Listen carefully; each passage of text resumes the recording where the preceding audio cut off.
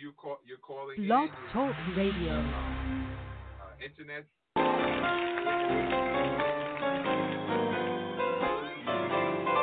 Y'all know that kind of music. You're excellent. As I let my mind go back, Okay, so the way you mean it, I mean, well, I can see the little wooden church sitting by the railroad track.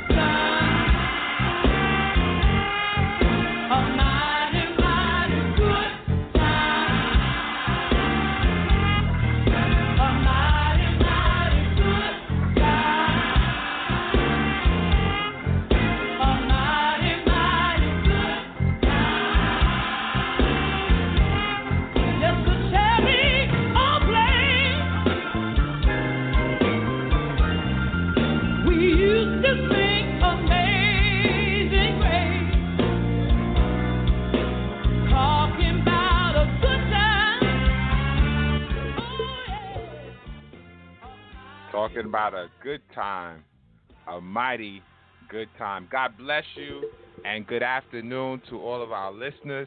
This is Global Gospel, and I'm your host, Reverend Lamar Townsend, and that means that it is Saturday afternoon again, and it is the 1 p.m. hour, and we're excited to share with you on this Black History Month, and certainly this is the first Saturday of February 2021, and God has been faithful.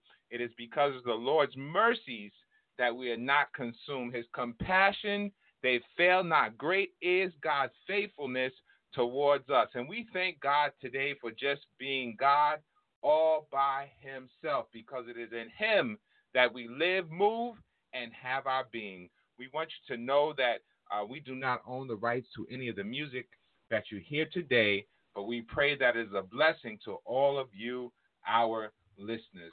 We want you to tell your family, your friends, your neighbors to log on to www.blogtalkradio.com/global-gospel, and we'll be here until the 2 p.m. hour. We also want you to know that we are syndicated on Google Play, Spotify, and Apple iTunes. So you can reach us on all those platforms. We want you to know that we are on social media. We're on Facebook, we're on Instagram, we're on Twitter, and we're on Tumblr as Global Gospel. And if you go to our Twitter page or our Facebook page, there is a direct link to our episodes.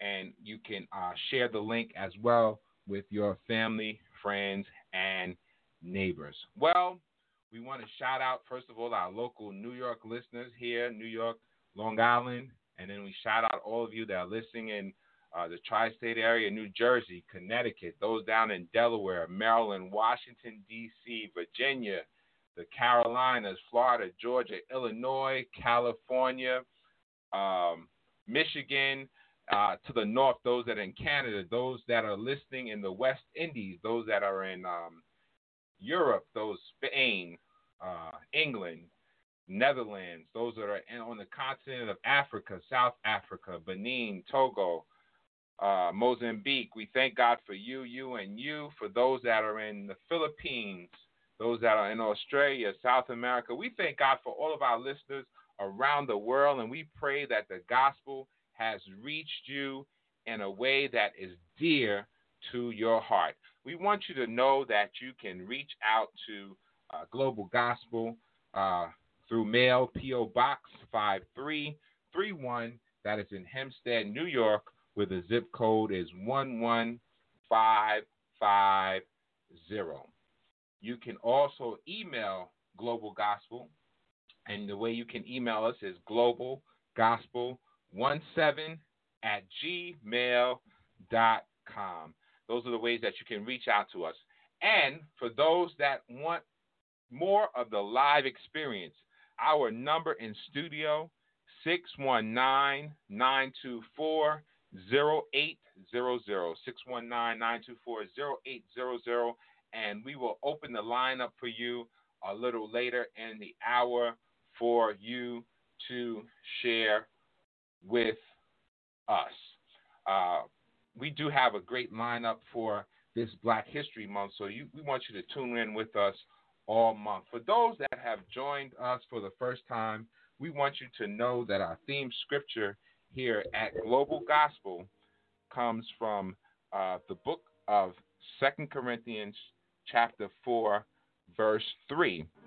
And it simply says, "But if our gospel be hid, it is hid to them that are lost." And so today we present to you the gospel of Jesus Christ. We present to you the good news. We present to you the fact that Jesus Christ was born, that he lived and he died for your sins and my sins, but most of all, he rose with all power in his hand. And so today the gospel is here for you, to the rich, to the poor, to the black, to the white, to the sinner man, to the beggar man, to everyone that needs a change in your life. Christ has come that you might have life and have it more abundantly. And so we thank God for you joining in with us. And you still have a few minutes. We do have a special guest that will be sharing with us in a few minutes. As we are discussing today, that intro song that you heard was The Little Wooden Church by Dottie Peoples.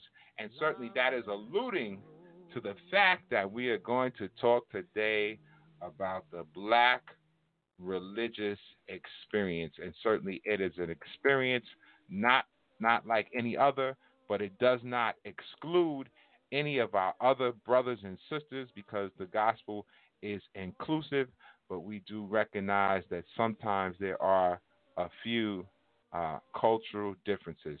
So after this next selection, we will be back with our special guest for the afternoon, something on the inside. Stay tuned and be blessed.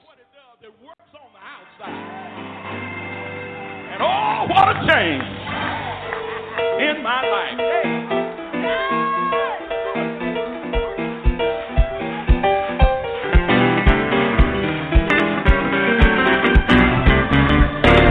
Something on the inside, working on the outside. Oh, what a change. I have something on the inside, working on the outside. Oh, what a change in my life. I have something on the inside, working on the outside. Oh, what a change.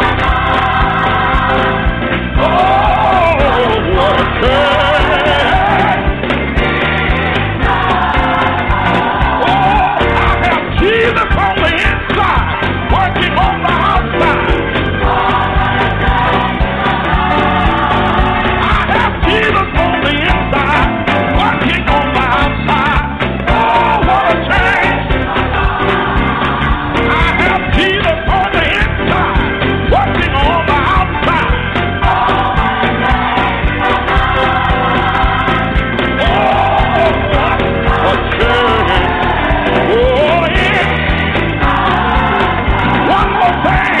The Holy Ghost on the inside, working on the outside. Holy Ghost on the inside, working on the outside.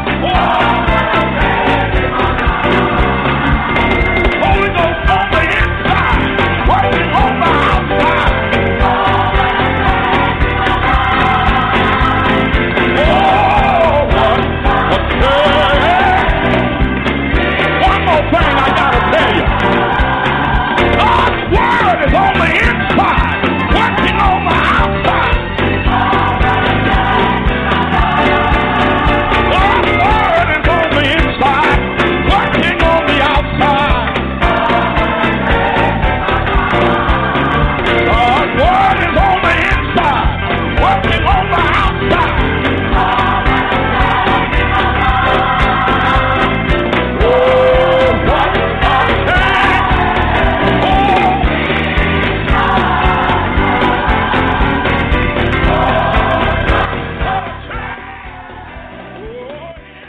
And for those of you who have just tuned in, thank you for joining Global Gospel on this Saturday afternoon. We thank you. This episode is sponsored by MPT Enterprise, by Third Lounge Entertainment, by Abyssinia, by Honor Thy Sweets, and by the Nationwide Black Family Mediation Services.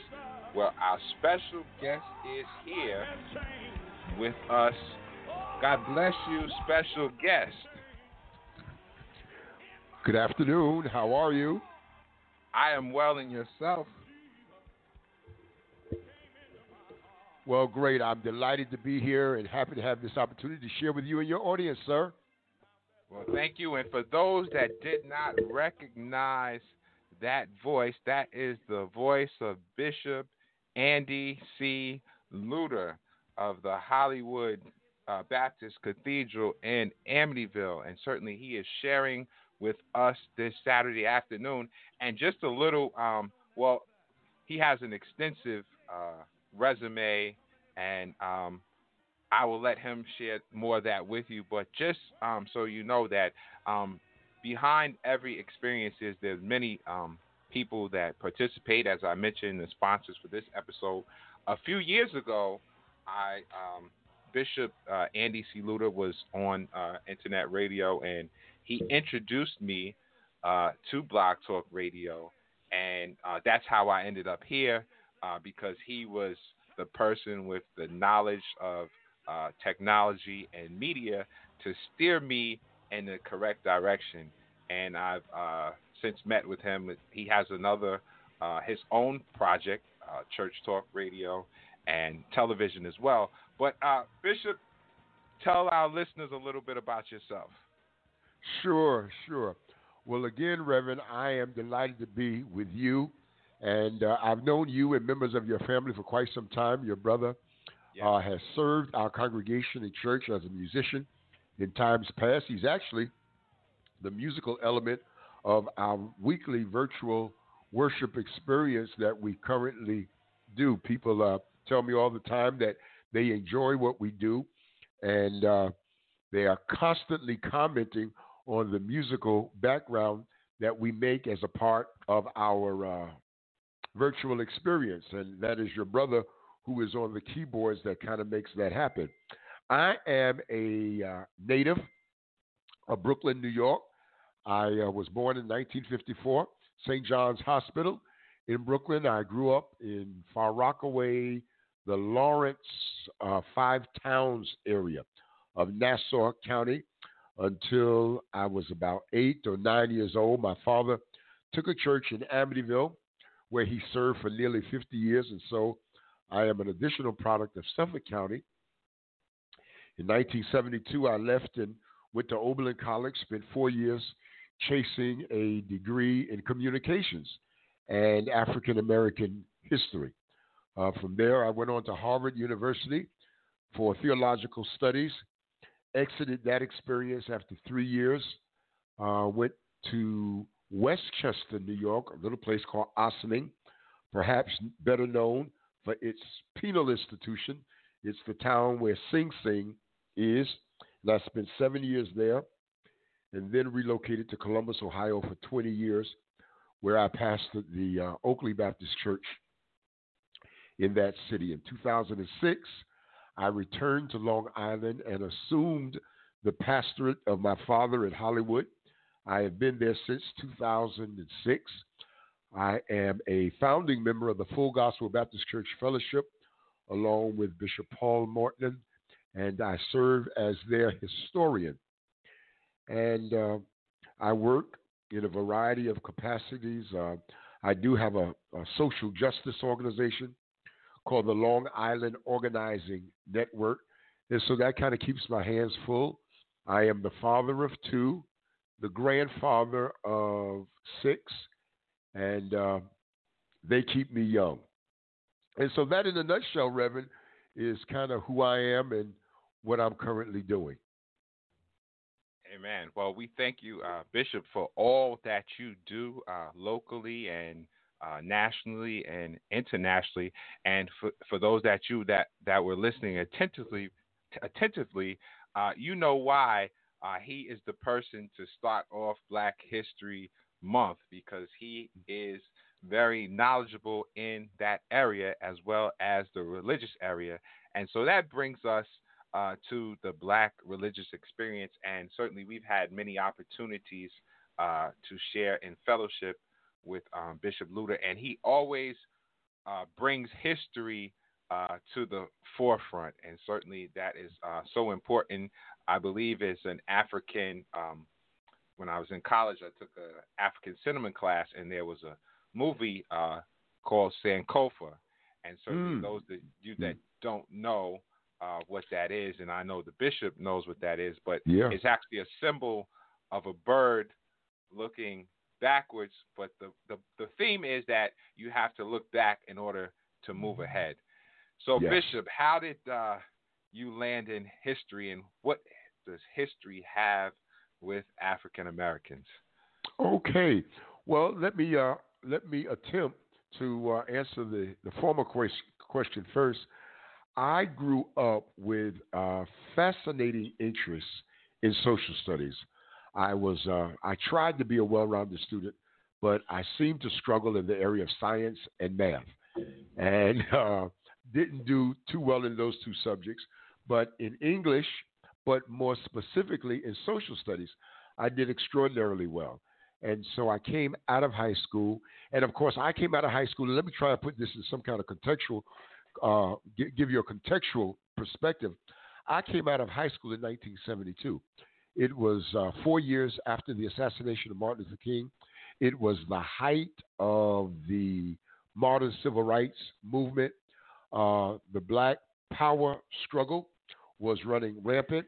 I left high school. I went to Long Island Lutheran High School on the North Shore after having been kicked out of Amityville Memorial High School. We had a racial incident that took place in 1969, 1970. It resulted in the expulsion of a number of students. So, Reverend, after the 1969 1970 academic year, Amityville Memorial High School said, not only can't you come back, we do not want you back. And because my that's parents, for a different episode. yeah, that's a whole different episode. That's a whole different episode.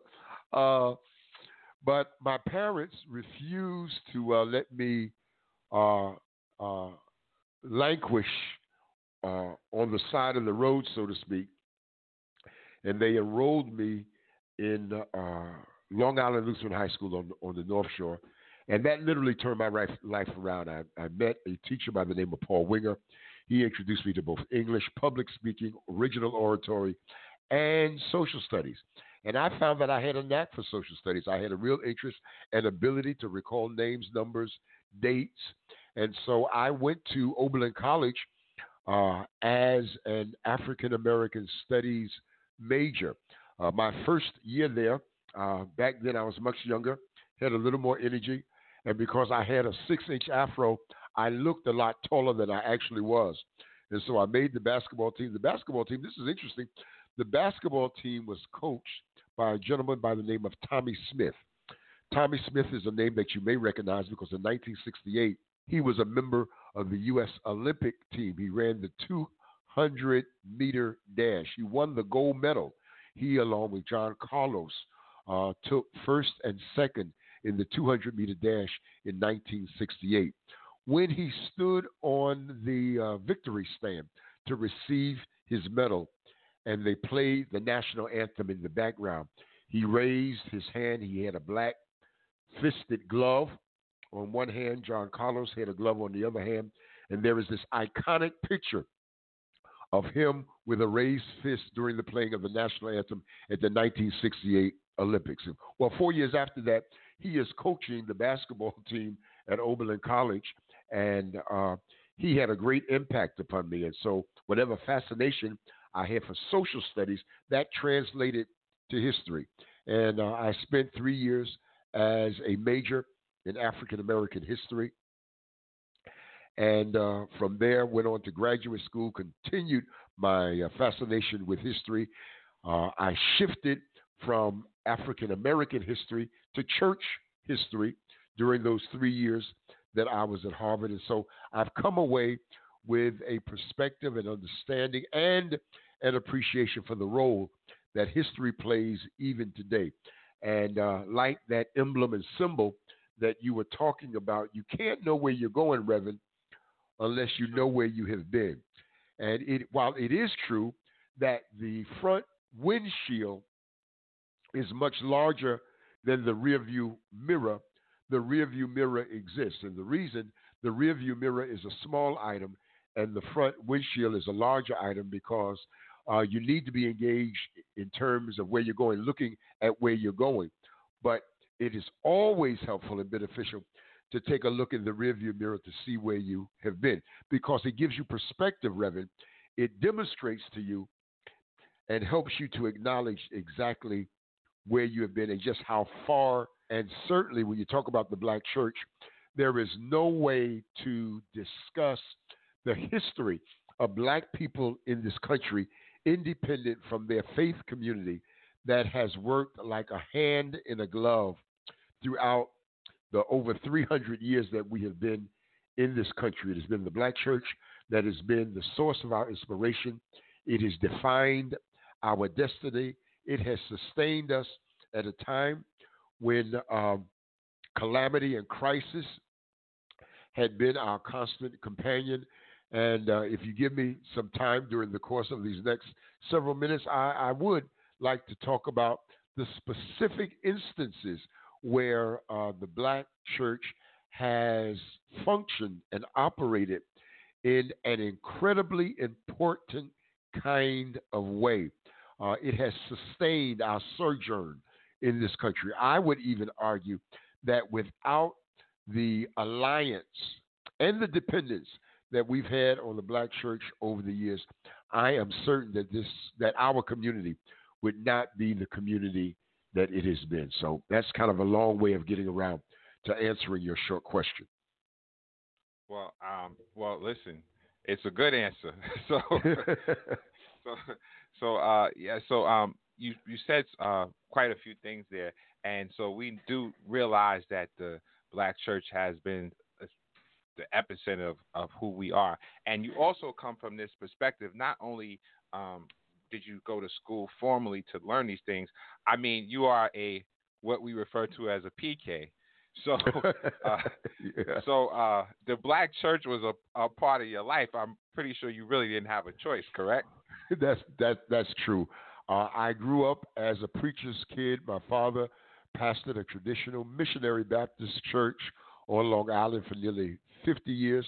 I will confess, however, that the church that I grew up was perhaps more Baptist-costal than it was traditional Baptist. My mother was the daughter of a gentleman who in 1898 organized and established the fire-baptized Holiness Church of God of the Americas, which, along with Charles Harrison Mason in 1897, those were the two leading holiness denominations, black holiness denominations in the late 19th century. And so my mother grew up fire baptized. She met my father on the campus of Morris Brown and Spelman in Atlanta.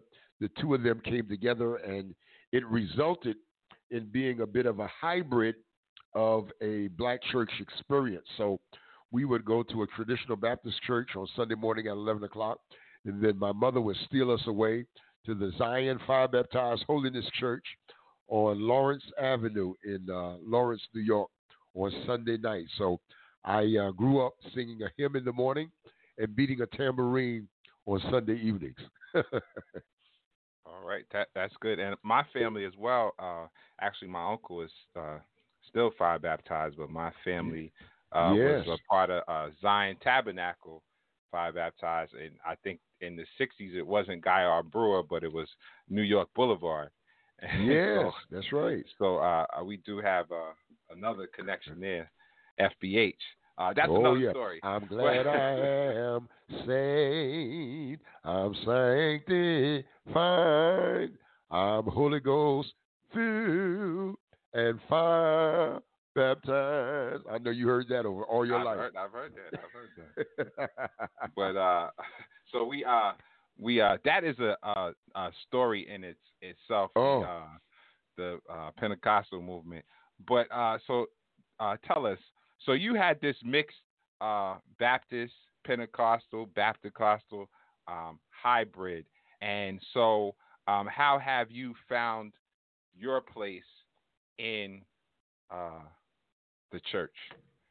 Well, that's very, very interesting, Reverend, because as you say, I grew up with this hybrid. I grew up with a working knowledge, understanding, and appreciation for both holiness circles, holiness style of worship, which tended to be a bit more animated, a bit more demonstrative, as well as a traditional Baptist upbringing, which tended to be a bit more regimented, a bit more disciplined, structured, if I could say so, a bit more liturgical.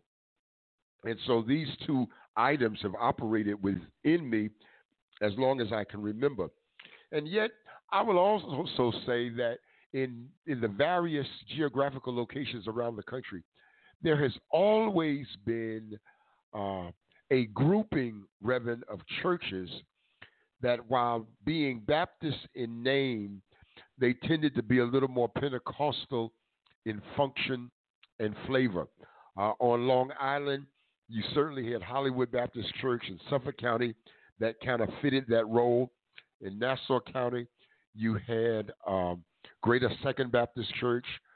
Pastor E.M. Millett had a church that had a reputation for being animated and being as much Pentecostal as it was Baptist. When you went over to Queens, you had Merrick Park Baptist Church. Curtis Norton kind of fitted that role. And so there have always been these churches that have been part Baptist, part Pentecostal, but they've never rose in terms of the leadership of the local association as moderator, the state convention as president, the national convention as president. They've always operated on the edge, on the periphery of the Baptist communion. That is why in 1993, when Paul Sylvester Morton announced that he was going to organize the Full Gospel Baptist Church Fellowship, and that it was going to be a place where those of us who had this twin heritage, had this twin worship style, could feel comfortable and be at home, because there were churches like Hollywood literally all across the country. And so I ended up becoming a founding member, one of the founding fathers and first bishops of the Full Gospel Baptist Church Fellowship. And my comfort level there, Reverend, was precisely because of what we're talking about. It was because it was a convenient, comfortable place where I did not have to be ashamed or feel guilty about speaking in tongues, about doing a holy dance, about beating a tambourine, about clapping on the second and the fourth beat as opposed to the first and the third.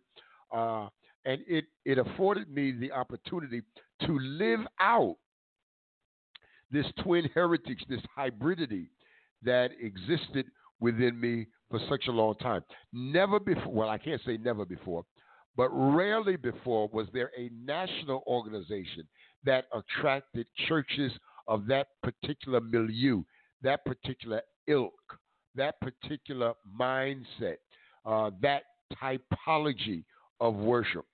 There had not been many occasions or opportunities for churches such as those to have fellowship with other such churches around the country.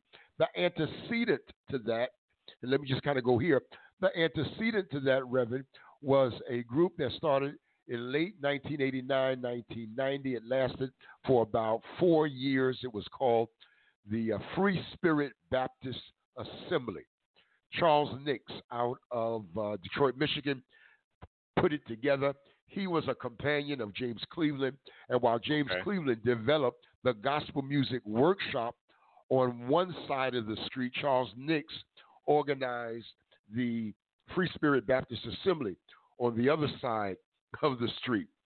It did not last but for 3 or 4 years, and it gave way to the rise of the Full Gospel Baptist Church Fellowship. So I found my crowd. I found my people. I found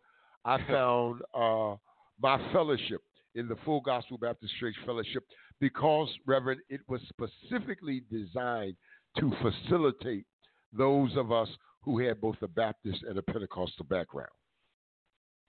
Well, that's good news to know that you found your place and other people found their place as well. And so I want to make sure that I do discuss our place, the Black religious experience, our place in the civil rights movement. That is a division. We talked about a division based on our style of worship, and we know that some of that comes from our cultural background and spirituals, Negro spirituals, and working in the field and this, that, and the other. Yes, sir. But and we can come back to that. But I do want to mention this because civil rights is so important.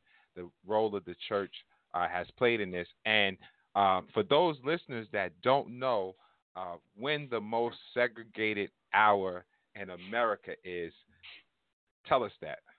It's 11 o'clock on Sunday morning, prior to the advent of the mega church and the cross-cultural church that we've seen in the last 15 to 20 years. Religion in this country was extremely segregated. The development of black churches in this country is the result of the refusal of whites to allow blacks to worship alongside them. We go back to the 18th century, the mid-1700s, when Richard Allen and James Varick. Richard Allen sought, along with other members of the Wesleyan Methodist Church there in Philadelphia, sought to worship with whites. They were literally pulled up off of their knees while praying, and whites instructed them that they were not welcome to worship alongside them. They were relegated to the balcony. And Richard Allen led a group of blacks out of that church, went around the corner, organized Mother Bethel African Methodist Episcopal Church, which is the oldest denomination that we have in this country. Almost at the same time as James Varick at the St. George Episcopal Church in New York City, was informed by the white members of that congregation that they were not welcome there, and so he led a group out that became the African Methodist Episcopal Zion Church.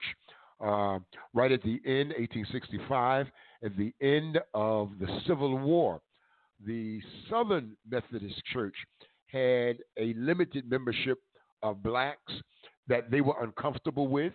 And so, history, there's a debate in history as to whether or not they invited the blacks to leave or whether or not they expelled the blacks from their fellowship. In the final analysis, blacks left the Southern Methodist Church right at the end of the Civil War, and they organized in 1865, 1866, the Colored Methodist Episcopal Church.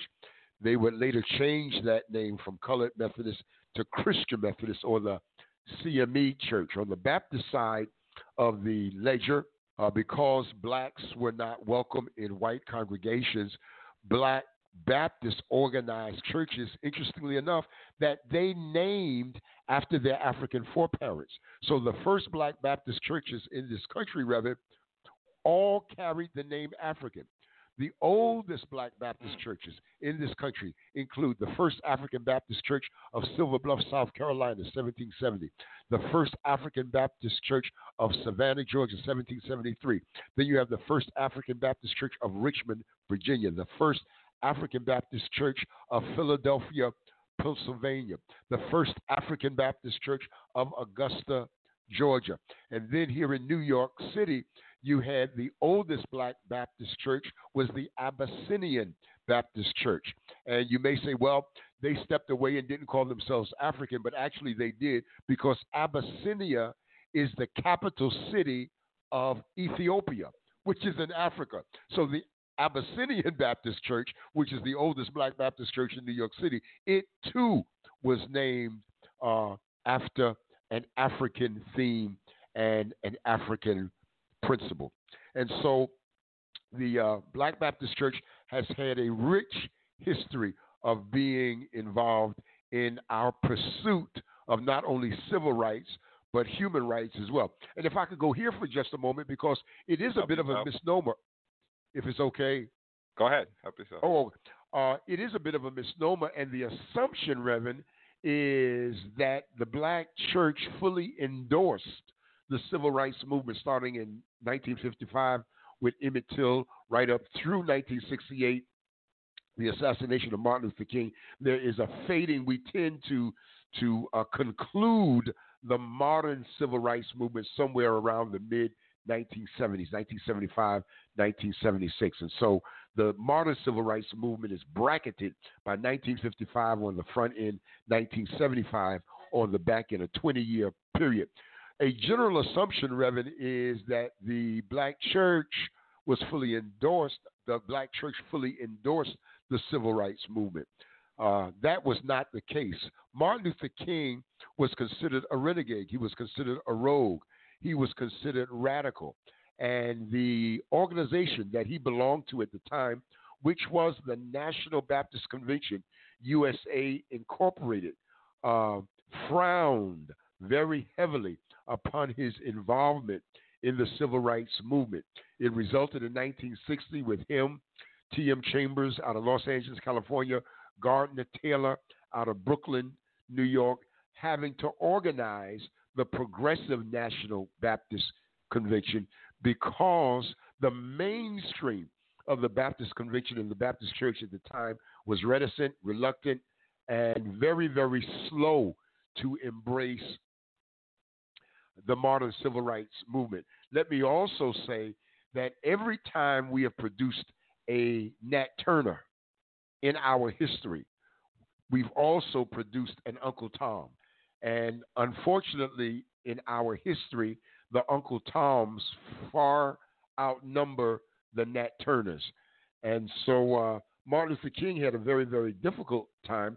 Now, there were always individuals who were forward-thinking, who were progressive, who were liberal in their thinking, and Martin Luther King had a great amount of support from individual pastors who were members of the National Baptist Convention, but the National Baptist Convention itself did not endorse or support Martin Luther King, even though he had been elected president of the National Sunday School and BTU Convention in 1956 and served there from 1956 up through 1960.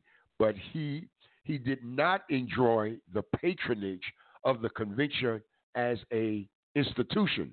He enjoyed the support of individual pastors, but not so much the organization of the Baptist Convention. That is a wealth of knowledge, and I hope our listeners, I hope you took out your pen and paper or you took out your iPad or whatever you take your notes with. I hope that you did that because I learned, and I'm sure you learned as well. And so we're going to take a brief break, and we're almost coming down to the close of the hour. But I do want you to call us in if you perhaps have a brief question. Our number is 619-924-0800.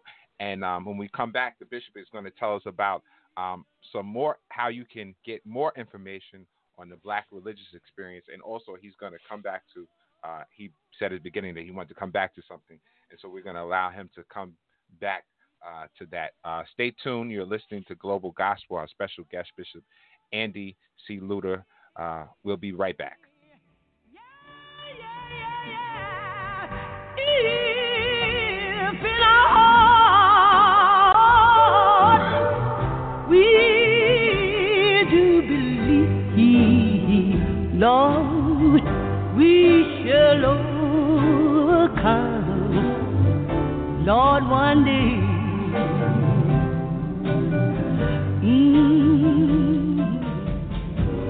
We shall all have peace one day.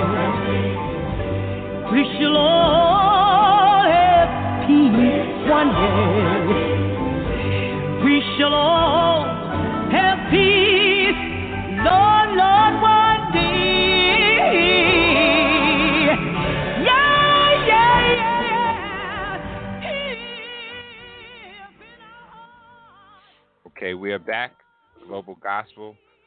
Bishop Lewter. Yes, sir. Tell our listeners how they can gain more knowledge on this subject matter. Sure. I host, Reverend Townsend, a number of online courses that's available, and I'll talk real slow for those who are looking to take this down.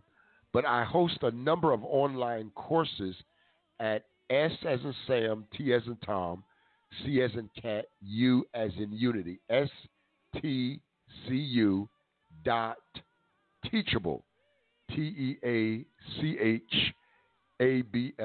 teachable.com, teachable.com. And there I have a number of courses.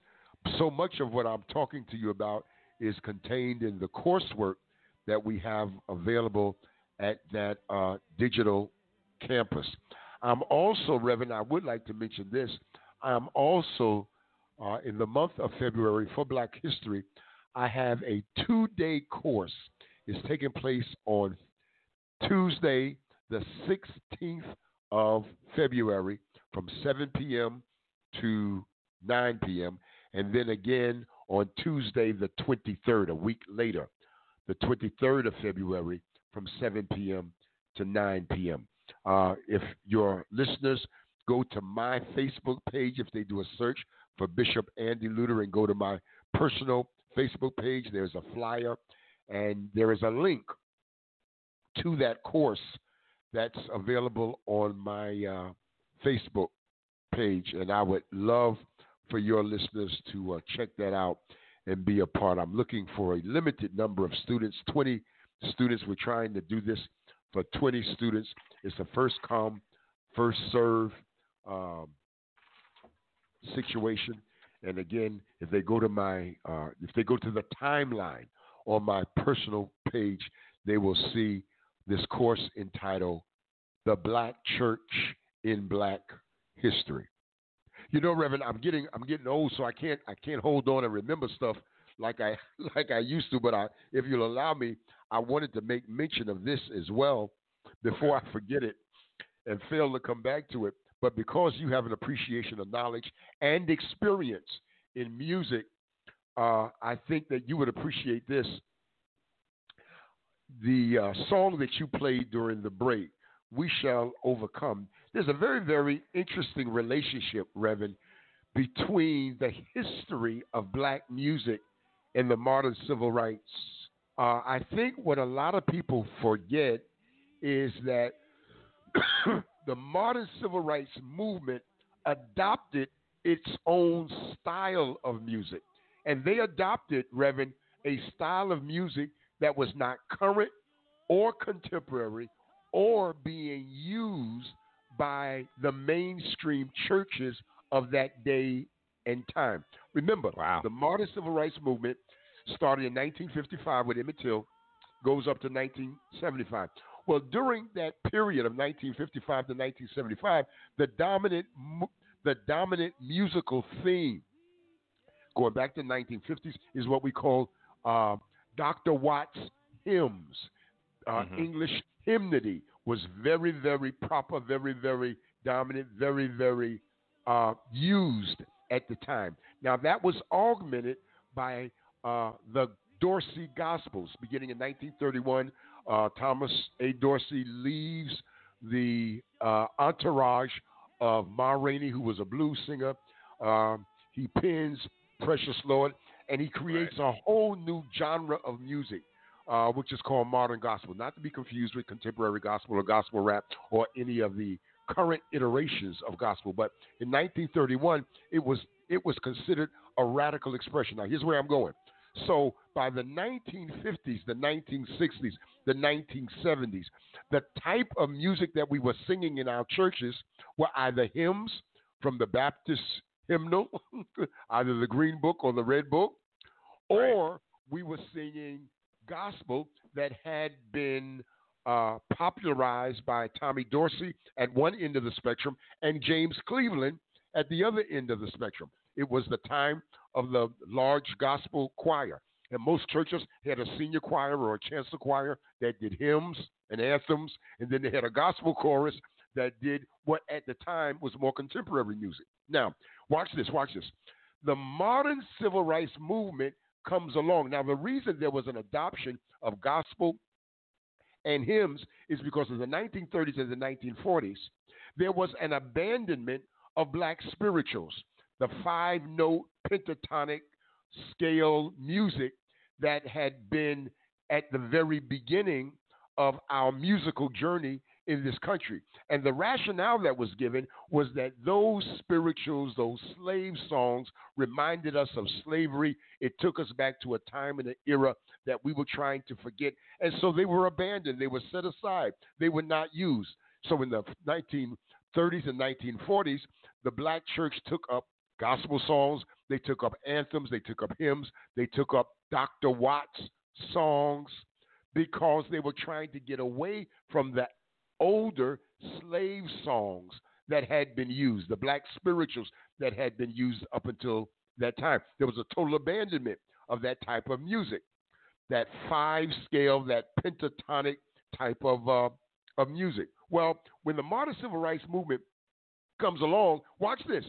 They reached back because they were not going to use the current contemporary gospel songs that were very otherworldly, very aimed at getting to heaven, but said very little about life in the streets. Said very little about the quest for freedom. And so Martin Luther King, Ralph David Abernathy, the leaders of the modern civil rights movement, reached back, picked up those spirituals of yesteryear, redefined them, reworked them, and called them freedom songs. So We Shall Overcome, Go Down Moses, all of those songs that had been spiritual songs now get reworked. The cadence has changed, the rhythm has changed, and they're now used as the music of the modern civil rights music. So music, sacred music, African American sacred music, played a major role in the modern civil rights movement in this country. But it was the older music, that music that we call spirituals, that were used as freedom songs because the church had abandoned that type of music in favor of James Cleveland, Thomas Dorsey, Dr. Watts, hymns and anthems. Wow. I'm sure our listeners did not know that. And so we invite you to tune in for more when Bishop does his online course. I do have a caller. Once again, our number, 619-924-0800. We do need to hear from you. Caller, God bless you. Yes, God bless you, Reverend Townsend. This is Marlon calling in to extend my gratitude to Bishop Andy Lewter for his placement in my life. Also, I once was a music major, and I've come to the conclusion that you can't organize black folk without music. So true. So true. I agree, Marlon. Did they teach you that in school, or where'd that come from?